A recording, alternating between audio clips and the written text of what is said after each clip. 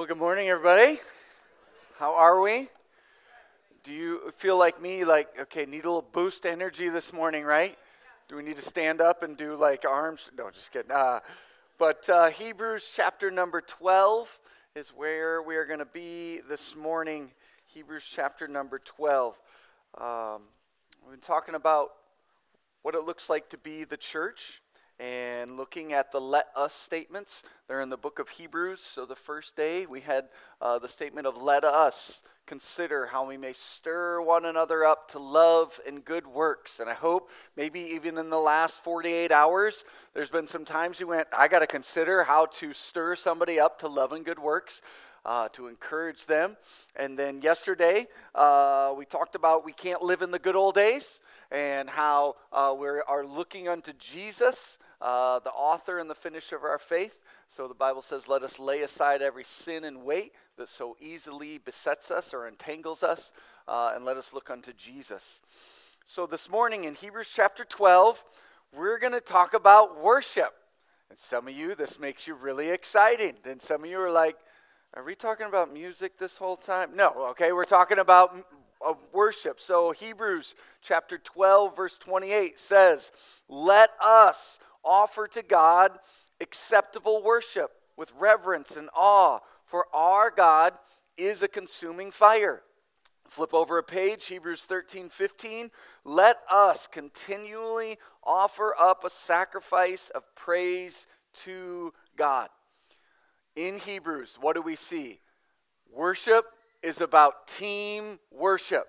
We're called as a team together. It says, not let you, let me, let us. This is a group thing where we're called, let us worship the Lord. And we see over and over again that the church is this body called together to serve and to worship and to do good works. So in Ephesians chapter 12, it talks about, there's no Ephesians 12. It's Ephesians chapter 4.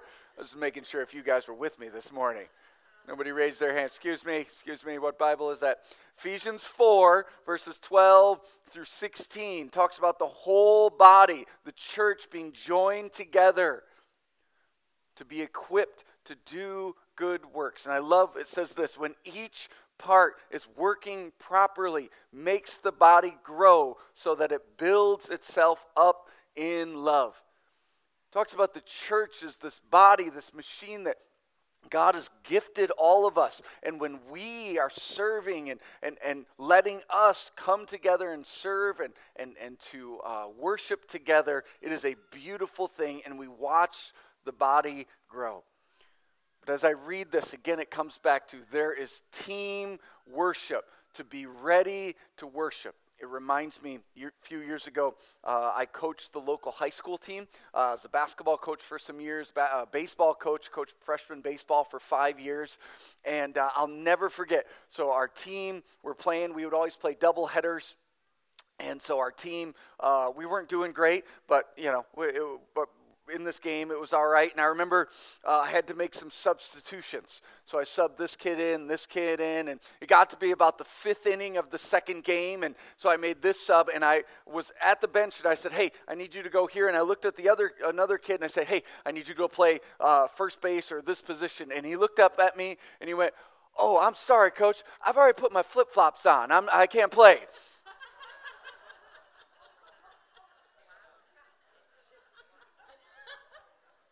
And it was just that thing like, excuse me?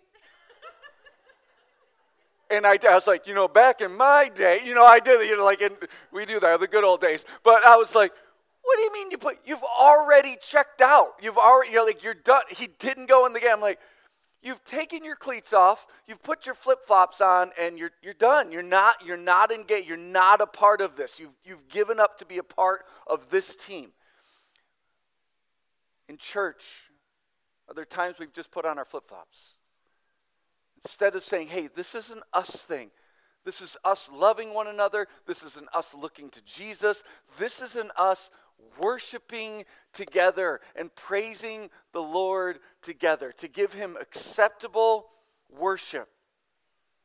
This beautiful team that we're called to. Now, whenever we talk about worship, we instantly go to music, don't we? So who in here, you are music people? Like you're like in the gathering, like let's have 48 songs. Hopefully that pastor preaches about 5 minutes. We can sing another 13 songs. Who is that in here? That's who you are. Uh-huh. Yep. And who in here, like you are hymns, like are your thing? Who in here, hymns are your thing? You love it. Who in here are like, no, I'm more 90s. I like the choruses. Anybody? And some of you are like, I like that, and I like that one, and I like this one. So some of you are like, yes, I like 1967 hymn music, and some of you are like, no, I like 1867 music. All right? Right? And it's scripture and verses and singing it. And some of you who likes the new stuff, go ahead. You're like the hymns are, okay, they're good. I don't understand half of the words they're saying. That Ebenezer one throws me off every single time. But the new stuff, it's interesting how worship can turn to selfishness real quick, though, isn't it?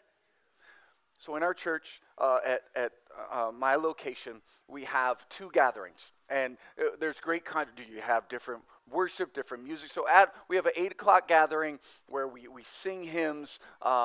We have there are some older people; they love it, and I love gathering with them. My wife loves the hymns. She plays piano every Sunday, 8 o'clock, and it's a wonderful time. And then 10:30 is a contemporary gathering.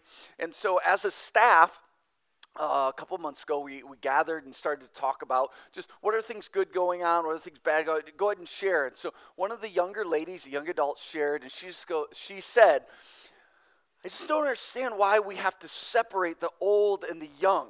And I was like, this is good. Like to separate them is, and she goes, why do we have to have 8 o'clock? Why don't we just have the gathering and the older people can come to this gathering and we can join together? And her heart was, I so want to be with the older people.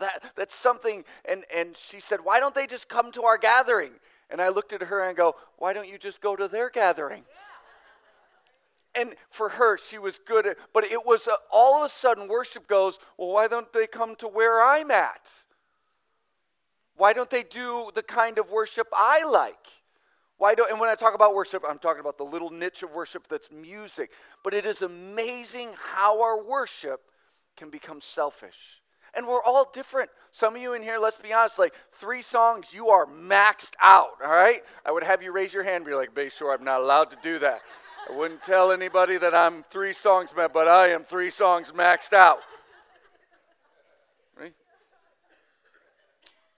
Me, who am a little attention deficit disorder, like for me, like to do after like 4 songs, I am like, okay, I need something else got to change because I got to get my focus somewhere else. But we're different, right? But this worship. We're called as a team to worship. So what does the Bible tell us? When it says, let us worship together, what is this saying? So in Hebrews 12, this is beautiful, Hebrews 12:18. Right before that passage that says, let us be grateful for receiving a kingdom that cannot be shaken. That's verse 28. And let us offer to God acceptable worship with reverence and awe, for our God is a consuming fire. This passage is so beautiful, but you have to understand what's taking place before that really helps us understand the full meaning. In verse 18, 12:18, it says, for you have not come to what may be touched, a blazing fire and darkness and gloom and a tempest and the sound of a trumpet and a voice whose words made the hearers beg that no further messages be spoken to them. For they could not endure the order that was given. For even if a beast touches the mountain, it shall be stoned. Indeed, so terrifying was the sight that Moses said, I tremble with fear. So these couple verses, if you just jump into Hebrews and you read that, you go, I have no clue what's happening. And for me, like you read that, you go, what, a blazing fire, darkness, gloom, what is it talking about? In this passage, it's talking about 2 mountains. Here at the beginning, it's talking now remember, Hebrews speaking to Jewish people who have come to know the Lord, they are now in conflict because there are those who do not follow Jesus who are calling these Jews out. They are telling them, you are traitors, you've betrayed God, you don't follow the Lord, you're going to hell. They are receiving persecution, not just from, the pagans, the Romans. They are receiving persecution from the Jewish people who say, no, we follow the Old Testament. Jesus is not the Messiah. Here in Hebrews, they have come to follow Jesus. Jesus has fulfilled the Old Testament. So when you read Hebrews over and over and over again, it takes you back to the Old Testament and says, hey, see here? What's that speaking of? Jesus. See here? What's that speaking of? Sacrifice. What is pointing to? Jesus, the high priest. Who's it pointing to? Jesus, over and over again. And it's beautiful. And this is why studying the Old Testament is so important. That's why we studying the Word of God, the Old Testament and the New Testament. I've told you we've been studying the book of Revelation. If you don't study the Old Testament with the book of Revelation, good luck. Because the Old Testament, John, as led by the Spirit, he's just speaking what it says in the Old Testament is going to happen, and this is what he's saying here. So it helps us. Same thing in Hebrews. And here, when it speaks of this darkness and fire, it is pointing to Mount Sinai. It's pointing to Moses. So in Exodus chapter 19, you don't have to turn there. I mean, you can if you want to, but Exodus 19, 18, and 20. Now Mount Sinai was wrapped in smoke because the Lord had descended on it in fire. And the smoke went up like the smoke. I have a typo in my, did anybody turn there? But the whole mountain trembled greatly. And as the sound of the trumpet grew louder and louder, Moses spoke, and God answered him in thunder. And the Lord came down on the Mount Sinai to the top of the mountain. And the Lord called Moses to the top of the mountain, and Moses went up. Here we have the power of God comes down, and it is terrifying. Right? Here, trembling and shaking. There was a point they said, don't have God speak to it. Moses, you speak to us because we see this. And just to have the glimpse of the power and the holiness, the mountain, we are terrified. And this is when Moses comes down and gives them the law. So the writer of Hebrews is saying, look, you see Mount Sinai. You see the power of God.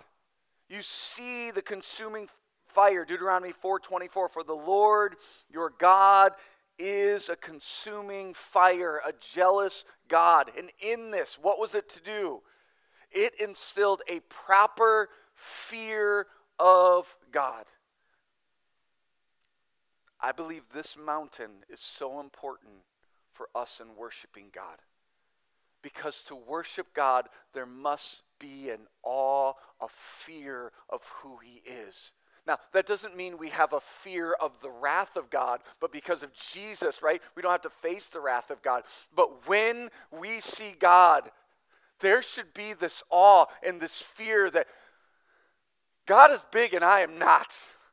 God is holy, and so Moses comes down. What does he do? He gives them the 10 Commandments. What does the 10 Commandments do? It is a mirror to go, God is holy and perfect and righteous. And you, Commandment 1, nope, didn't follow that one. Commandment 2, nope. 4, 5, 6, and we go, man, I am a breaker of all the commandments. God is holy and righteous. And what the 10 Commandments do is they point us back to God and his holiness. They ultimately show us we fall short. And so to stand in fear of God is so important. Years ago, my wife and I were at a open house. In the open house, we were like, okay, we ate our food, said hi to everybody, and started to walk. We had to park up the street. There was another church at the corner. And we walked up the street. And as we were walking to our car, we looked up and we thought, And that is some dark clouds rolling in here. And it hadn't rained at all, but we just looked and go, those are some really fierce looking clouds. And we kept walking up the road trying to get to our car, and you could look and see, you're like, those clouds are bringing some massive rain that is coming our way. And it wasn't like a light, like you looked off and go, oh, it's coming. Like you could just see, like, this is a heavy, so we're just kind of like, okay, let's hurry, trying to get to so we get into our car and shut the door, and it's like monsoon, like just pours. And all of a sudden the wind picks up in a way I had never seen the wind before. Now, I was always one of those guys, like, you hear tornado sirens, you like go to the window. Oh, where's it at? You see it over there? Hey, let's go get in the car. We'll be storm chasers. Let's go see what. But maybe that, like, we're not going to the basement. I want to see if any of you that way, like you're like, let's see. I want to see the funnel. There goes the cow. I want to see that happening. It only happens in the thumb. In the city, it doesn't happen. Somebody's dog or something. But my wife and I are sitting in the car, and the wind just begins to blow. And there's a church that was about a 2-story building. And all of a sudden, this big piece of metal comes flying off the top of the building. And I'm like, what in the, and it slams into the side of our car, right? My wife's door was here, and it literally it just slammed a hole, dented the whole side of her car, and the wind is blowing, again, like I've never seen it before. And I just think, I have to get home. I was 2 blocks from home. I'm like, we got to get home. So I pull out right at that corner. I mean, the lights are just crazy, swinging. We turn down our road, and 2 trees do this. They fall on electrical line, and that electrical line explodes like over top of us, and we can't. So trees here, I can't go this way. I'm like, we have to get home. I turn around in a driveway and pull into a neighborhood trying to get through the sub to get to our house. We turn down the street, a tree is across the road, we can't go. I turn down the street, a tree is across the road, and I can't go. I have to go all the way out to M59, come all the way around to get to my house. And it was in that moment I went, I'm little. I think I'm pretty strong and tough. But you think about the storm, like, I'm nothing in that. Trees are falling down everywhere. Electrical line exploding. And I have this picture, I can do it all, I can take care of it. And you're just humbled in the storm to go, I am smaller than that. And here's the picture of Mount Sinai and the worship to God, is when we bow down in awe to God, because we are really good at going, I'm big. But we need to be humbled, and our worship is looking at this mountain going, no, God, you are big, you are holy.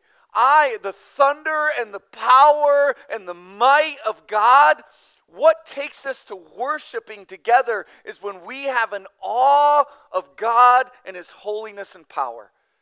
And that's what Proverbs talks about in that fear and trembling. It's not that we're scared of the wrath of God. But you do see every time somebody gets a glimpse of heaven in the Bible, they fall to their feet or they fall to their knees in terror because of the holiness and goodness of God. And so that's what it looks like here. We see this mountain, and he is speaking to the Hebrew people saying, hey, you know that mountain, and you were trembling in fear, and you didn't even want God to speak. Like, Moses, you just speak. You need to know of that mountain.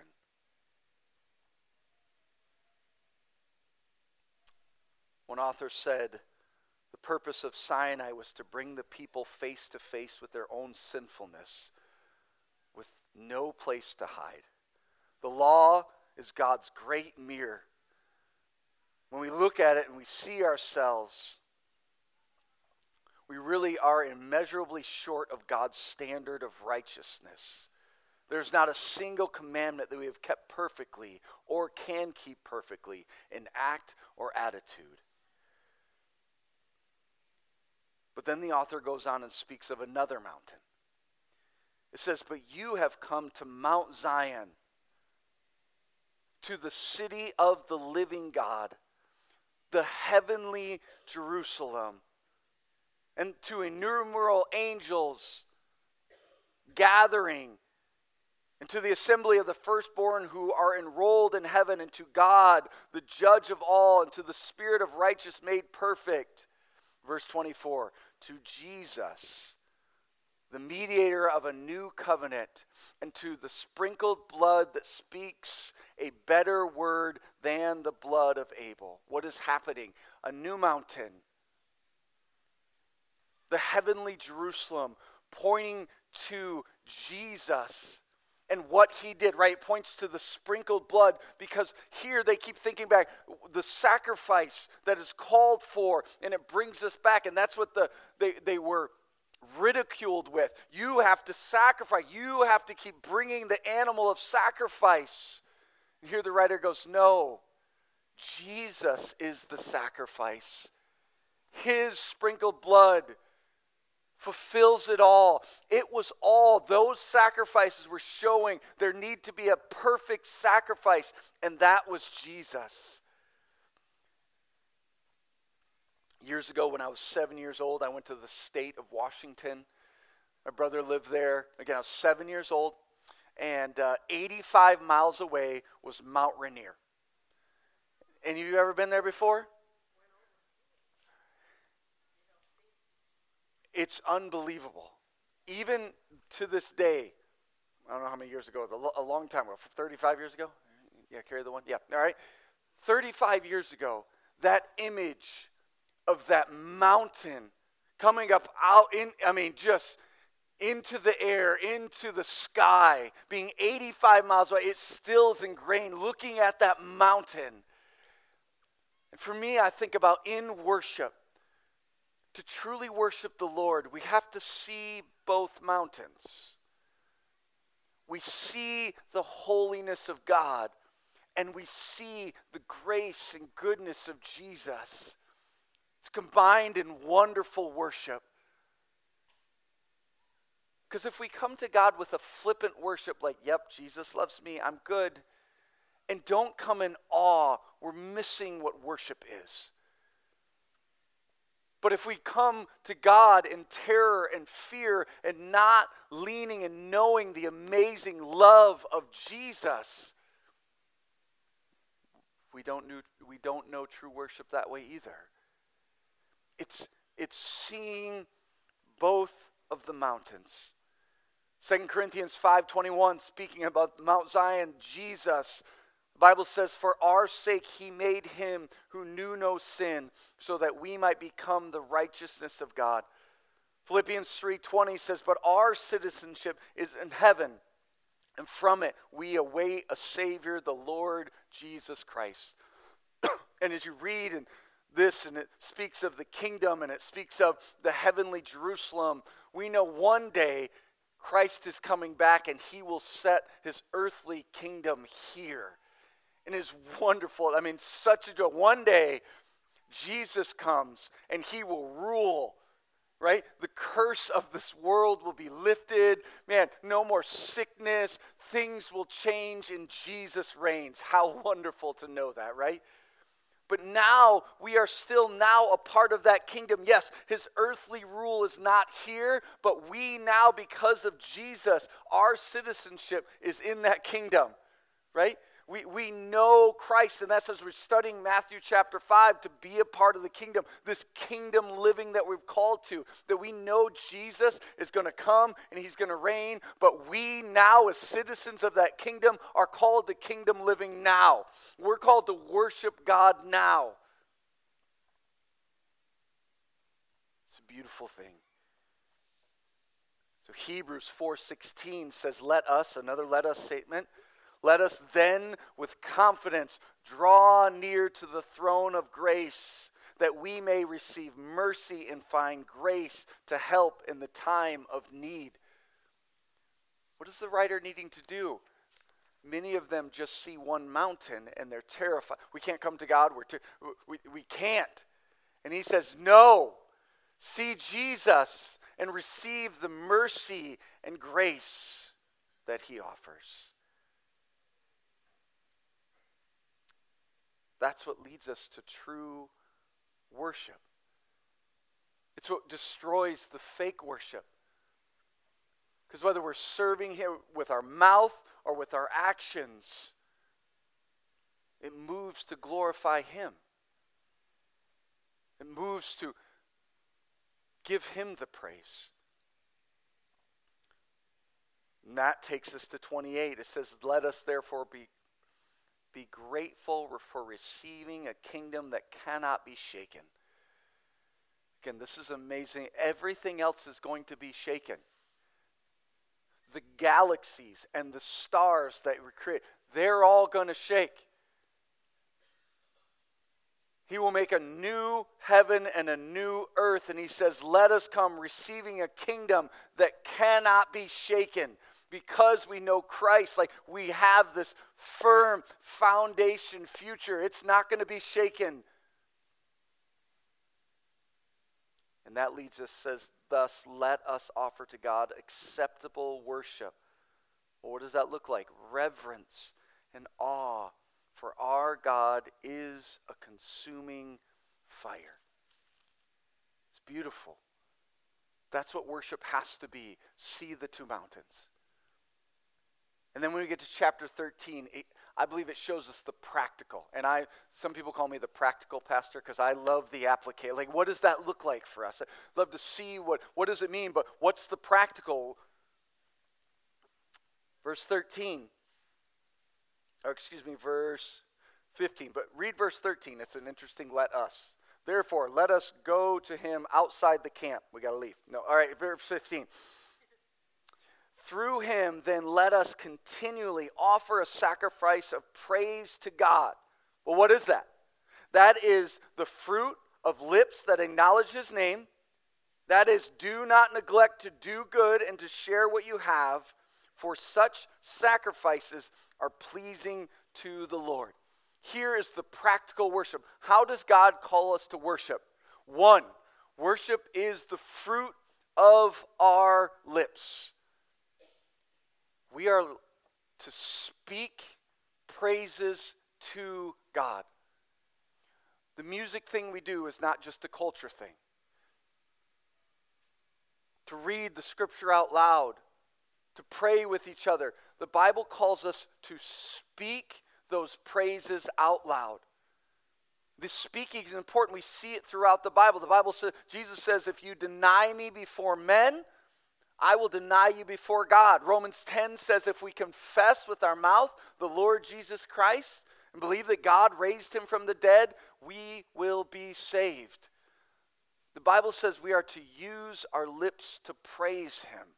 So some of you are singing and you love it, and so it comes easier. Now some of you are singing and love it because you like people to hear you sing, and that's a different thing. But to sing praises to the Lord, and some of you aren't. Right, the singing thing, like you like to be ninjas in church, right? The singing gets done, the pastor prays, and there you are. I am there for the word of God. It gets done preaching. Last song, I am gone. I would say that's not healthy either, right? Learning to praise the Lord. My dad was such an example of this to me. 1, in whistling. My dad would whistle hymns to the Lord, wouldn't he? All the time. I have wonderful memories of waking up Sunday mornings and hearing my dad getting ready and just singing praises to God. So beautiful. But he would acknowledge Christ by his lips, and he would worship him. I think we need that challenge. Sometimes we go into worship, we're like, okay, I got to get through this. And I know that's not for all of you, but for me, that is sometimes. Right? And to look and go, man, how do I praise the Lord today with my lips? How do I do that? And that's not just through singing. Do you praise him with your lips, with your family, right? Do your kids hear it? Do you talk with your son and your daughter and say, hey, let's praise how can we praise the Lord today? How do we do they hear you praying to the Lord, giving thanks? They need to see that. They need to see that example. Here the Bible says, use our lips, the glory of our lips. Other verses like Ephesians 5:19. The Bible says, addressing one another in psalms and hymns and spiritual songs, singing and making melody to the Lord with your heart, giving thanks always and for everything to God the Father in the name of the Lord Jesus Christ. This is how we're called to worship. So maybe it's a challenge. Your prayers need to move from asking God for stuff and moving to God thanking Him and praising Him. And just sitting in a time, and maybe some of you are journaling, hey, Lord, I just want to thank you for this. I want to praise you for this. You turn to your family and go, hey, what do we have to be thankful for today? Instead of the dinner time meal is the same thing you pray every 3 seconds to get done. You take the time and go, man, we are thankful for this. That's what, stopping to pray at the, what is it? Thank you, God. Thank you for your blessing. Colossians 3:16 and 17. It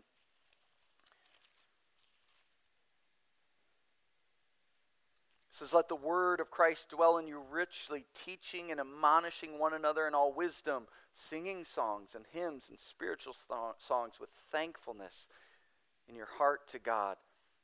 And whatever you do, in word or deed, do everything in the name of the Lord Jesus Christ, giving thanks to God the Father through Him.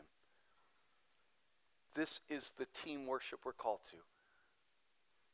This public confession about how good God is. And then in Hebrews, it's not just the words of our lips. It is then the action and how we live. It says, do not neglect to do good and to share what you have, for such sacrifices are pleasing to the Lord. Worship is our words and our works. It is what we do. We worship Him by what we do. That's in the church and how we serve, and that's at our work on Thursday at 2 o'clock. We worship Him. James 1:27, religion that is pure and undefiled before God the Father is this, to visit the orphans and widows in their affliction and to keep oneself unstained from the world. Last night, a man showed up here, an 83-year-old man. His name's Mike, and Mike is a huge blessing to my life. I don't think my son's ever met Mike, and so I brought him in. I took a selfie picture with Mike, and I said, son, this was Papa's right-hand man at the church. This was a man that was selfless and served and did whatever was needed at the church. In that little church on the corner of Heist and 25, he was a man that I watched that said, how can I serve the Lord and praise Him? And I watched his heart over and over again. I would watch him weep as kids would come because he'd be so excited for people to hear about Jesus. He's never, since I've been here, had great health, but whatever he could do, he would do. He would serve. In our large youth group at the church of me, he would teach Sunday mornings. Would I say it was even his gifting? No, but he goes, does somebody need to serve? Is there a place that's empty? Is there a place that I can step into? And he would step into that spot. And he is a man who blesses me greatly. I saw him out there, I was preaching. It just brings great joy to me. But he worshiped the Lord through serving. Whatever it took, whatever was needed, he would do it. He was a true deacon at the church. A deacon, a servant, whatever it took. 1 John 3:17 says, but if anyone has the world's goods and sees his brother in need, yet closes his heart against him, how does God's love abide in him? Little children, let us not love in word or talk, but in deed and in truth. And what is this saying? We can't just say it. We have to live it. Worship as if we come together in team worship and serve together. Some of my favorite times of the year at the church is when we do these large events, like we have an egg hunt where we are blessed that the community knows about it, and so we have thousands of people that come, and we do a trunk or treat, and it takes a crew of people in the church to serve.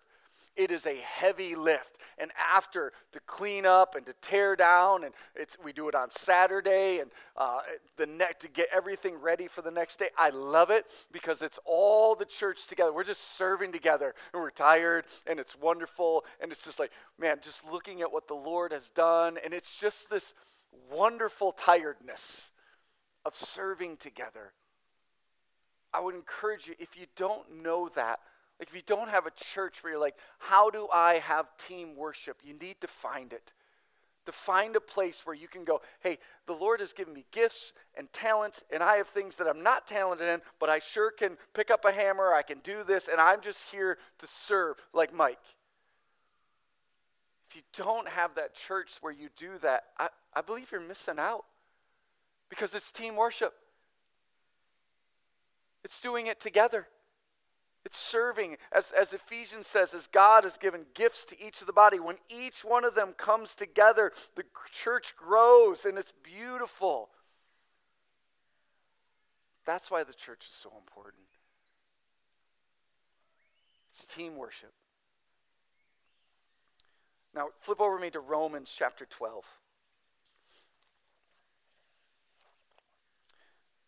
See, in 13 it says, for such sacrifices are pleasing to God. And that word sacrifice, I believe, probably triggered some thoughts for most of the readers. Because, again, they're so ingrained in the Old Testament. Okay, sacrifices. Here now the writer goes, no, there's a living sacrifice. As Romans chapter 12, a very famous passage of Scripture, but the Bible says, I appeal to you, brothers, by the mercies of God, to present your bodies a living sacrifice, holy and acceptable to God, which is your reasonable worship, as the KJV says, or other translations, which is your spiritual worship. I like the KJV as it put it. Verse 2, do not be conformed to this world, but be transformed by the renewal of your mind, that by testing you may discern what is the basic will of God and what is good and acceptable and perfect. So here that practical worship, the sacrifice that we are called to. One author puts it into these three categories. He says, here's the basics of what we're called to, that he urges us. And it isn't like a kind of sort of, you should do this like, hey, if we know the Lord, if you see the two mountains, if you see the holiness of God and the grace that he gives through his son Jesus, this is reasonable work. This makes sense. If Christ saved you, this is how we should live.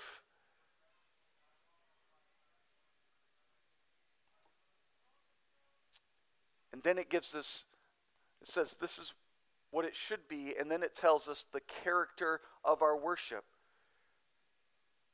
It says to present your bodies a living sacrifice, holy and acceptable. The characters of worship are living, holy, and set apart for God. It isn't a halfway commitment. Here, Paul even says, if we know Christ is our Savior, he doesn't put it in these terms, but we are crazy to give God half worship. Like, if he saved us, this is what the response should be. This character of holy and set apart and a living sacrifice with our lives. And then you get the second verse, it gives us the demands of that worship. Right? This is what it should look like. This is the character of worship. Then the demands of worship. The demands are, don't be conformed to this world, but be transformed by the renewal of your mind. One preacher put it this way, we can't find the Lord's will in the world's agenda. So the demands are, we can't be conformed to the thinking of this world. We must allow God to transform us. 2 Corinthians 3:18, we all with unveiled face, beholding the glory of the Lord, are being transformed into the same image from one degree of glory to another. For this comes from the Lord, who is the Spirit. So we look and go, is the world what is directing me? Or am I being conformed to the world?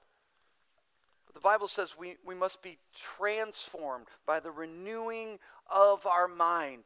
That if we allow God to transform us, this takes me back to the Beatitudes of going, God, I'm poor in spirit.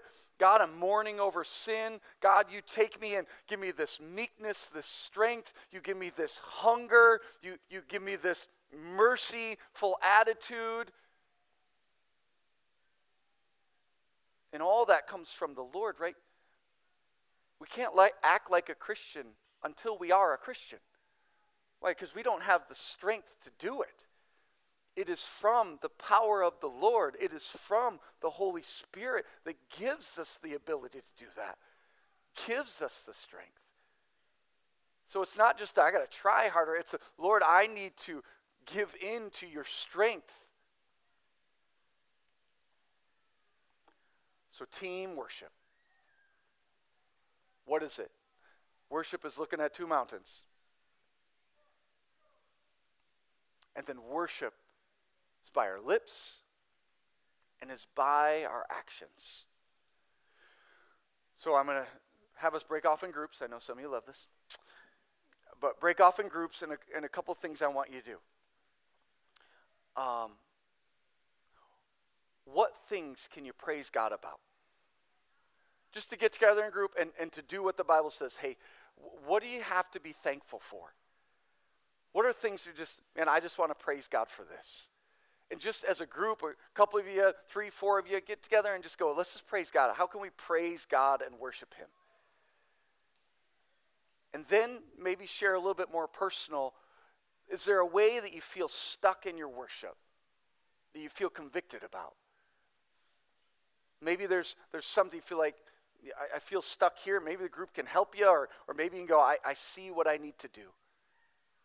And then just take some time praying in team worship and praising the Lord and seeking him. Okay? All right, have fun.